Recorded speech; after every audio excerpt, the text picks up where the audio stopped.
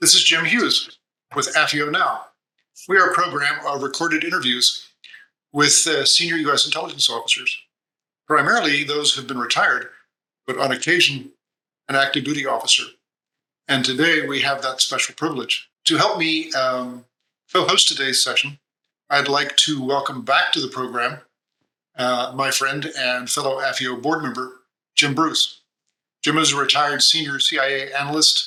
He was the deputy chief for science and technology for the National Intelligence Council, and he is now with the RAND Corporation. Jim, welcome to AFIO Now. Well, thank you, Jim. I'm delighted to be here, and especially delighted to be able to reintroduce Shelby Pearson to our AFIO Now series. Just a word about Shelby. She's the election threat executive, sometimes referred to by the acronym ETE, in the intelligence community, which gives her the responsibility of managing and coordinating all of the intelligence community resources to support election security. And that's a big responsibility. In 2018, she was the National Intelligence Crisis Manager for the 2018 election. So this is, as you know, is on everybody's radar screen about election security. And I have to say that when a senior government official made the point that the 2020 election was the most secure in history, I can assure you that Shelby was not exactly standing on the sidelines to make that an absolutely true statement. So Shelby, we're so delighted to have you back. I should say one more thing. Before her appointment in 2017 as election threat executive, Shelby was the National Intelligence Manager for Russia and Eurasia, and it really reflects her career interest in Russia and Eurasia, and she's had extensive experience in that area.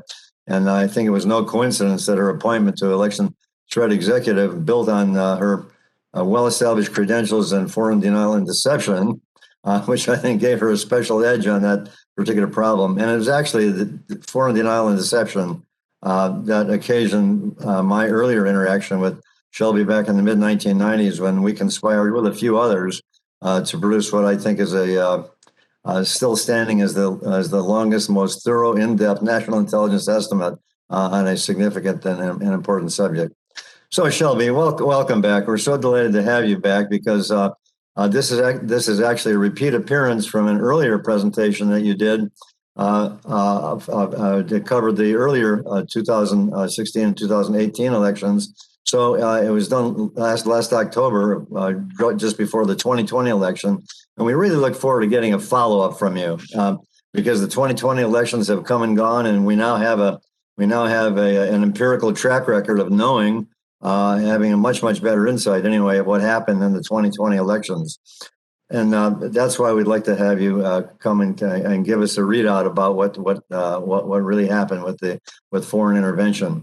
So, looking back at your former AFIO Now interview, I thought your remarks were especially prescient on the issue of making the point that the principal Russian objective was to delegitimize our democratic processes and undermine faith and confidence of the voters in U.S. elections. So we want you to take this opportunity to do a retrospective on the 2020 election and discuss the issue, of course, of foreign influence and foreign interference in the recent presidential election. Happily, there was an unclassified intelligence community assessment released just in March, just a couple of months ago, that provided a lot of information on that subject. And when I read it, what I noticed were some similarities with the prior 2016 election, but also some differences. And what I'd like to focus on here are some of the differences in the story of foreign intervention in those two elections. So let's start with Russia. In 2016, Russia was by far the main foreign actor targeting the presidential race. Russia seems to have taken a different approach in 2020.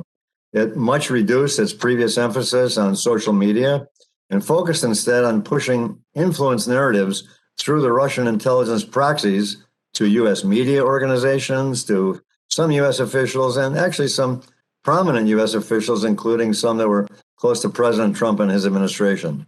This immediately suggests two questions. One is, how do you explain this change in emphasis when the 2016 formula for Russia, emphasizing covert influence on voter perceptions through social media, seemed such a winning formula? And related to that, can you please elaborate on the techniques of this different approach made in 2020 that utilized apparent agents of influence close to the former president? Sure, Jim. And I should start off by saying that I'm delighted to be back with you, obviously, as a close colleague and friend, and also to share some of our reflections of 2020 with the AFIO community, which I hope in retirement I'll be a close member of and participant in.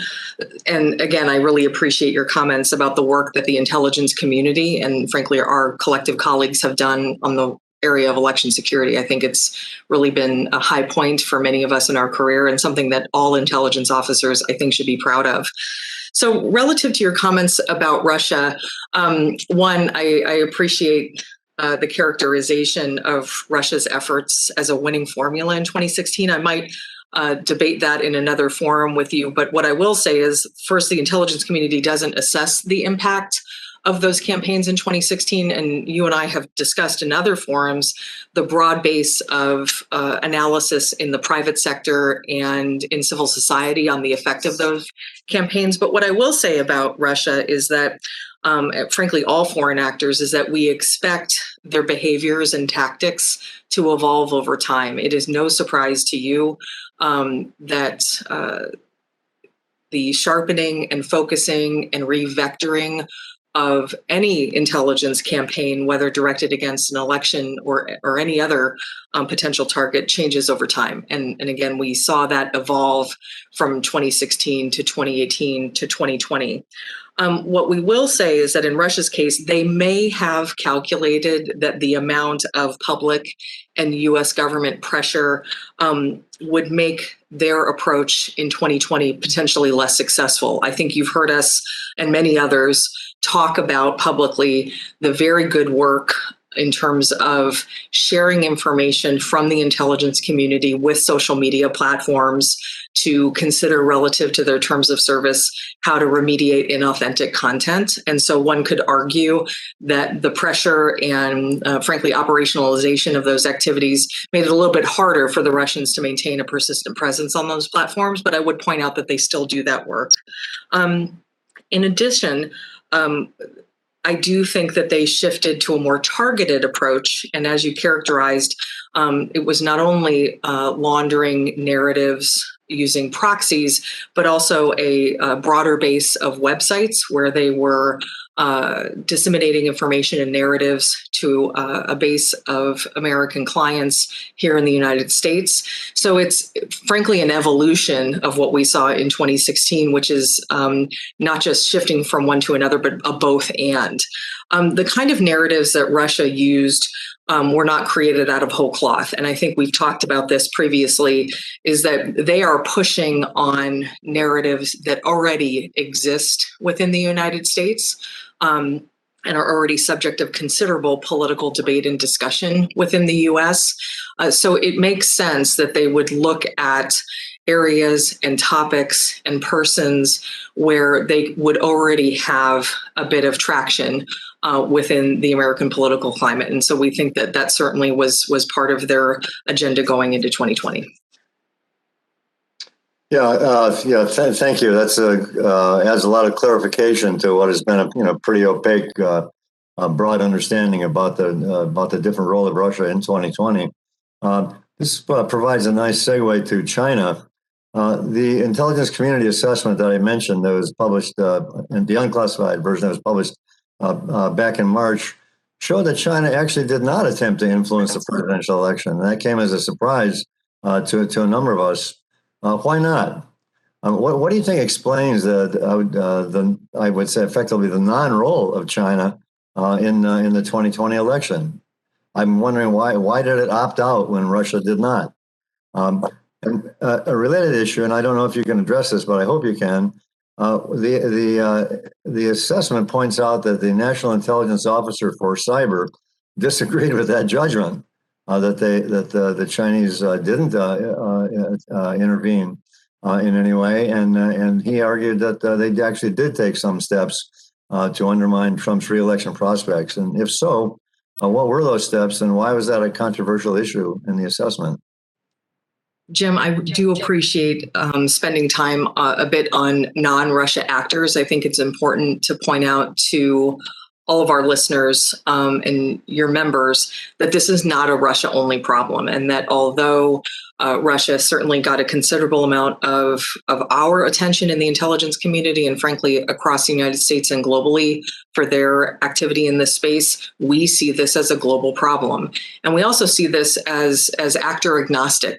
It is very important for us to communicate that we will not tolerate any intervention in U.S. democratic processes or undermining of U.S. institutions, regardless of the actor or sponsor. So I certainly want to make mention of that for us, as much as we have experience in the Russia activity, that the intelligence community today sees this as a global problem and will be handling this as an intelligence topic going forward with that in mind. The other comment that I'd like to make before addressing your specific questions on China is certainly for our members as former intelligence officers, I wanted to point out that this is a declassified intelligence community assessment. And I think one of the very important things that we did in 2016, or coming out of 2016 as the ICA was released in 2017, was to really make sure that the intelligence judgments and what we know as key judgments, or we call them KJs, as you know, in national documents, are identical to the ones in the compartmented and highly classified version. I think we foot stomp that at every chance we get to make sure that all of our customers, and in this case, the American people, know that there is absolutely no difference or delta between the versions of the documents, other than the level of specificity and some of the specific characterizations of our sources. But the judgments have remained identical across products. And I think that's part of the intelligence community's commitment to transparency, so that the public sees our information just as our leaders would. And so for us, I think that was a huge accomplishment. So in terms of talking about China, as we explained in the ICA, as you mentioned, we assessed that China was concerned about, frankly, the blowback from a potential effort to influence the election, and concluded that, frankly, the differences between the two U.S. candidates were sort of inconsequential for China's broader interests in U.S.-China relations. And so I do think it is important to highlight that all of our adversaries really do look at political influence, election interference through the lens of cost and benefit. And again, we believe that, again, China had looked at those potential paths and vectors and simply decided that it would not necessarily be in their interest to go any further. And certainly given what we have reacted to on the Russia front, I think they could rightfully see that our reaction and our response to a potential intervention in the U.S. elections would potentially not be in their interest. I do think that most IC analysts interpreted China's public criticism of President Trump and his administration as being tied to China's shift in policies rather than a specific effort to undermine his reelection. And so that, I think, was the premise of the dissent that you mentioned that we articulated in the document. I do think, of course, many of your organization's members know that valuing analytic debate and analytic dissent is a core component of good analytic tradecraft. So I think we also want to foot stomp that we welcome that type of dissent and wanted to characterize it accurately relative to what you saw in the ICA. So for us, seeing that type of disagreement and different views on similar reporting, I think is part and parcel of good analytic work.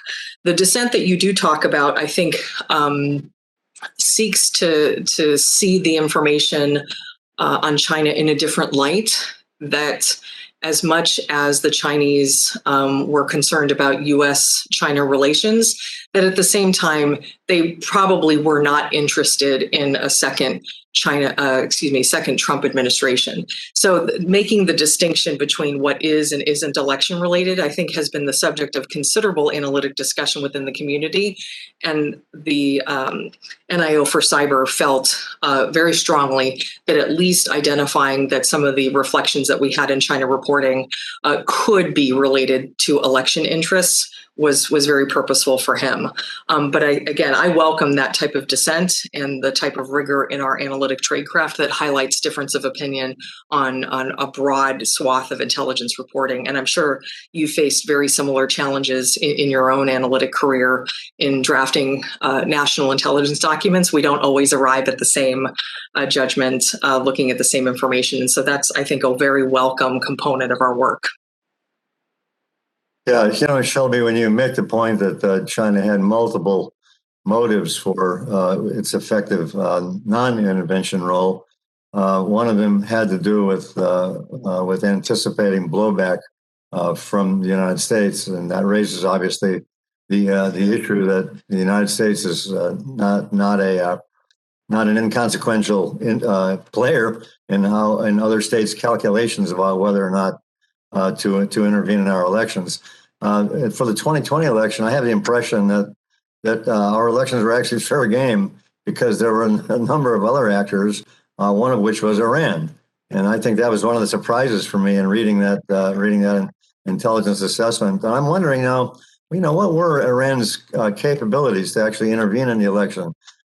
Did Iran exceed our expectations? For example, do we expect as much? It's just from the outside, I had not anticipated that Iran would be much of a player at all. So I'm wondering, what were its influence objectives? What was it trying to accomplish relative to the two candidates? And what were its principal methods? What did Iran actually do? And did its intervention utilize all of its capabilities, or did it hold some in abeyance? And if so, why? Again, I appreciate you casting a wide net in looking at the nations that we're most interested in. Again, this centers around Russia, China, Iran, North Korea, and others.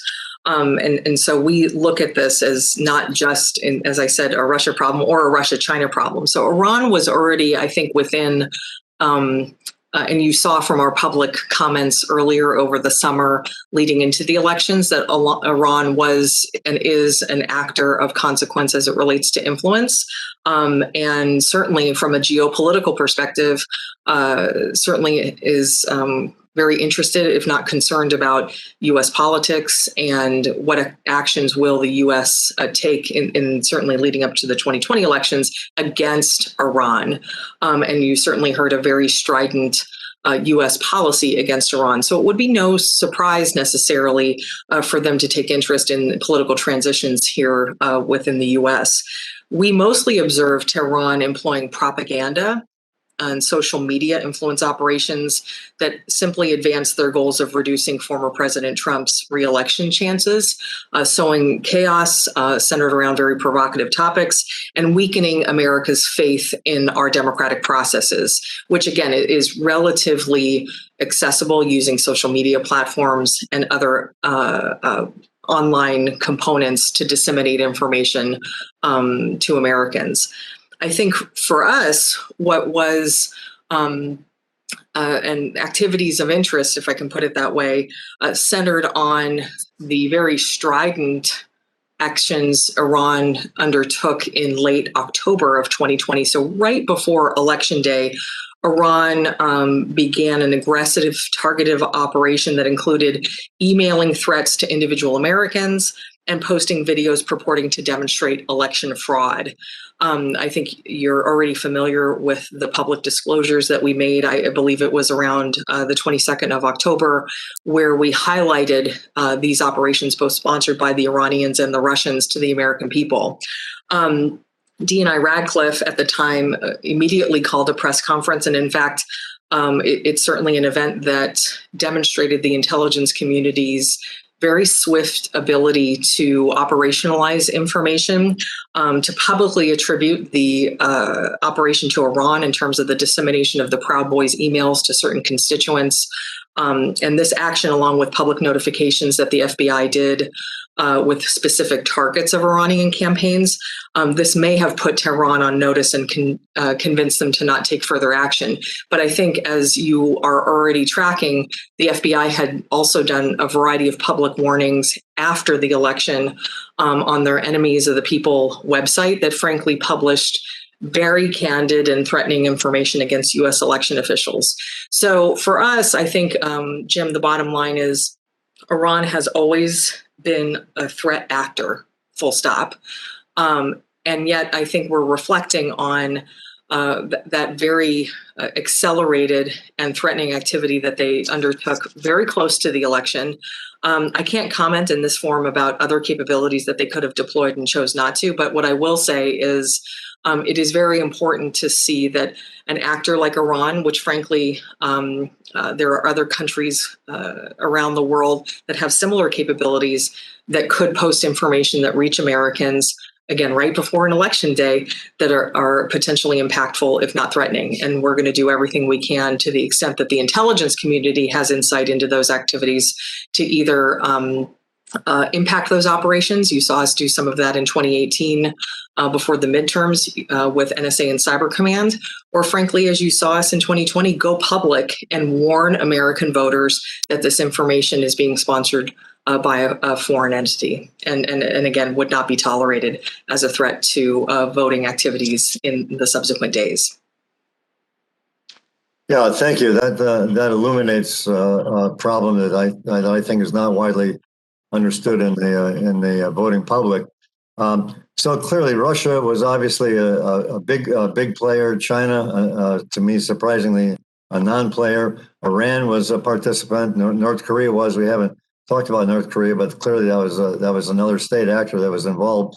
I'm interested also in the other, we'll call them minor players, non-state actors. So their efforts apparently were small compared with the state actors. But such minor players as Lebanon, Hezbollah, Cuba, Venezuela, and even cyber criminals did attempt influence operations, according to this unclassified assessment. Can you elaborate on some specific examples and discuss motives and speculate on whether these minor players and others will be an even bigger problem in future elections? Jim, I appreciate you asking about particularly what this looks like going forward. And for us, it is, as I said a few minutes ago, a global reality for us. And both the opportunity presented to nations to, frankly, have pretty easy access to the American public helps these influence operations, and is now looked to by some of these nations as a viable opportunity for them, or a threat vector, to get their narrative and their information operation off the ground. I think for us, in terms of motivations, some of those motivations varied by the countries and organizations that you mentioned, which include seeking to support former President Trump. Some of those nations certainly saw a political opportunity in a second Trump administration, and some hoped for a win by President Biden. And again, as you know, the intelligence community has a long history of looking at what we've always characterized as plans and intentions, and political analysis of those countries, I think, certainly reflects the geopolitical calculus of each of those individual nations as to what the political climate in the United States means for them and relationships with the United States and our allies going forward. We do anticipate that more foreign actors will attempt and continue influence operations in the future. As I said, I think this is a viable and easy path. But as we mentioned in our first exchange on Russia, those tactics can evolve and use different technologies and different vectors than just, let's say, U.S. social media platforms, as we discussed.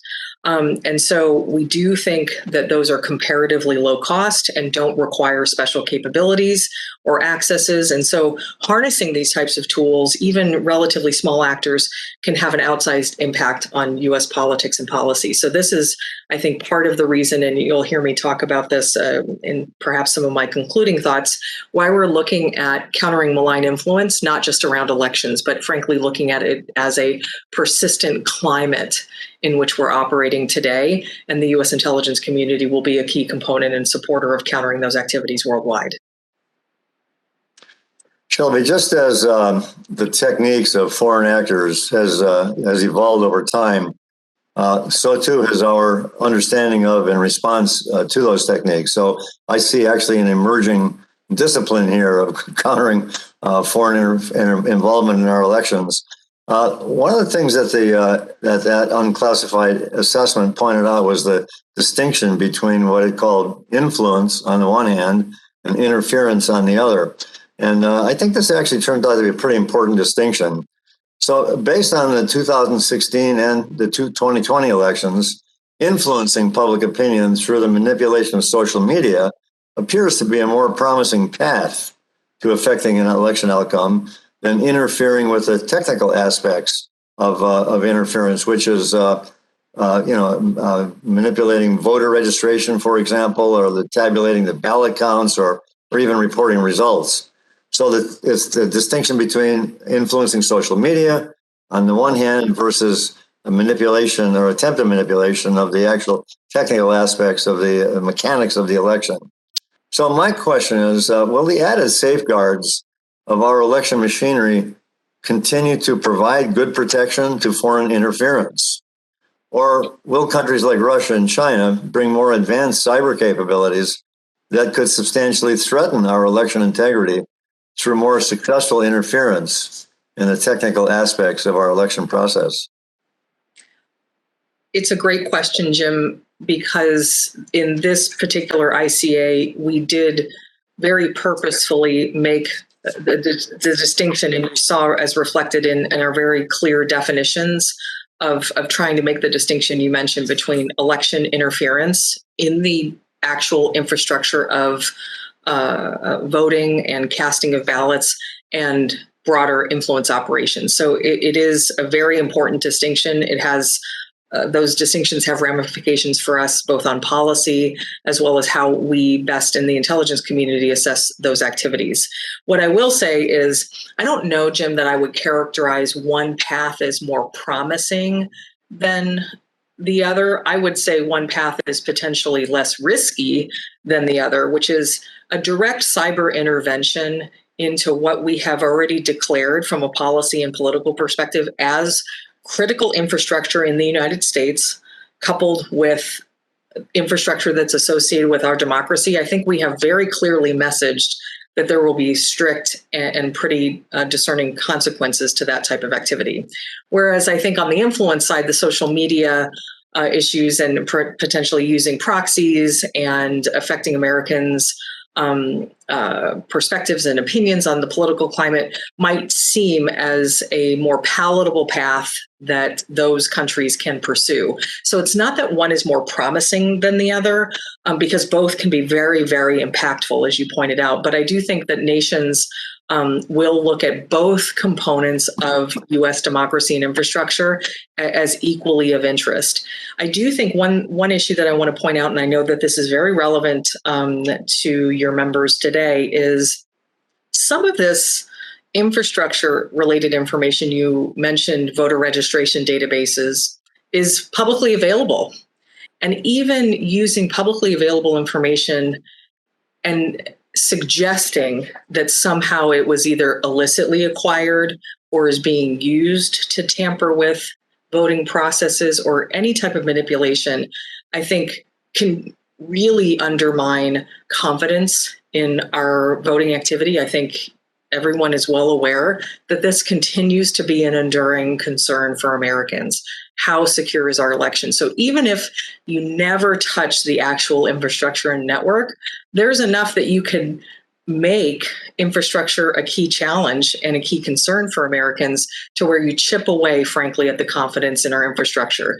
So yes, you could call that an influence operation, but it really does speak to threats to infrastructure because they're taking advantage of information that's publicly available. So I wouldn't say that one is going to outpace the other. It can be, as you mentioned, a bit more difficult to penetrate some of our infrastructure through a variety of vectors.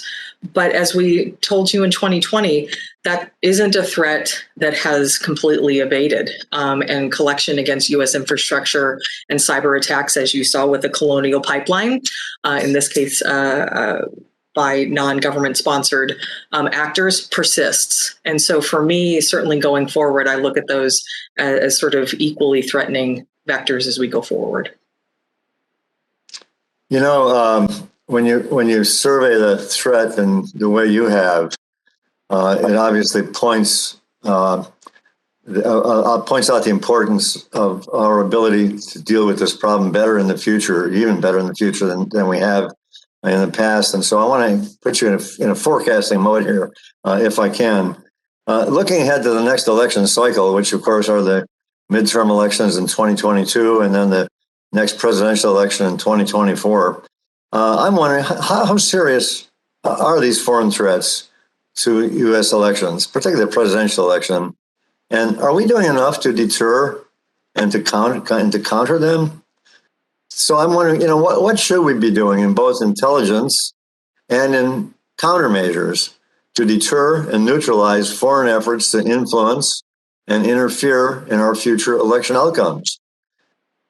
Just as the discipline of doing this work is evolving, so too are the organizations. And there was, of course, a congressional mandate to stand up a new organization to help to deal with this problem that was written up as the, quote, Foreign Malign Influence Center. And I know that the DNI, now tasked to do this, to stand this organization up, is working on that. And I wonder if in your forecasts of the foreign influence and interference threat, if you could also address something about this newly established Foreign Malign Influence Center. We'd love to learn a little more about that. Sure.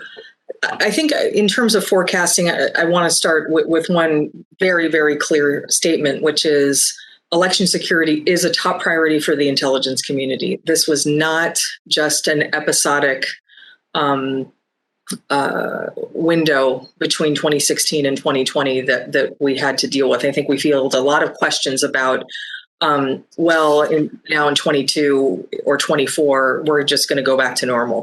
That is not the case. I think we have ample evidence. And frankly, I think an appreciation for both the threats to critical infrastructure, which include elections, and foreign influence, which includes influence around political processes, are enduring threats for us going forward. So unequivocally, even as we talk about the concept of foreign malign influence, which I'll mention in just a minute, we are not in any way sunsetting or changing our full commitment to securing the U.S. elections and doing that by, with, and through supporting DHS and FBI and our state and local officials. So we are already within the intelligence community preparing for the 22 election cycle, which doesn't just happen in November. It begins with a series of activities, as you know, and our commitment to election security is unwavering. So I think we're wanting to make sure as we go through and create new administrative structures, which I'll talk about in a minute, that we're very clear that election security is part and parcel, not only of the success upon which we will build, but will forever remain a priority for us as we look to the information that we see on the landscape going forward. So 2022 is right on our docket of priorities. So that being said, I think I just commented that the realities of threats to infrastructure, both related to voting processes and the influence measures surrounding that, will remain a threat. And yet they are also, those behaviors are not necessarily anything new. As you mentioned in your opening comments, you and I have been addressing information operations for quite some time, and yet we're looking at them through a more contemporary lens by which technology is allowing for both the acceleration and deployment of information operations, and also a level of accessibility to the American public and our allies that they didn't have before. In addition to that, I do think that our authoritarian regimes are able to use the whole authoritarian apparatus available to them, which includes, as we mentioned earlier, the use of proxies and a full suite of their institutions to manipulate the situation around our democratic processes. So I think it's a both and, but I am very cognizant that the issues that feed our work on malign influence are not new. They surround counterintelligence, cyber, plans and intentions, technology, and even threat finance. And those are things that the intelligence community had worked for decades before 2016, and we will continue to do so going forward. I think what we want to do, Jim, and the opportunity presented to the intelligence community today is to further integrate those activities to where we can inform our policymakers, not just about counterintelligence threats, but merge that with the information that we see in threat finance, merge that with the information that we see on countries pursuing technology in which to manipulate the public, like deep fakes, merge that with information about plans and intentions. So I think there's a full swath of intelligence information. And frankly, as you know, our colleagues work very diligently on those topics already. But what we want to do, and I think the mandate of the Foreign Malign Influence Center, is to deepen our understanding of the holistic nature of this threat and do it in a way and produce intelligence in a way that better informs our customers of the simultaneous nature of this threat and present it in a manner that, again, deepens their understanding and frankly, then gives them some additional decision runway to inform policy going forward. So the Foreign Malign Influence Center, yes, as you mentioned, is a requirement by statute in Congress.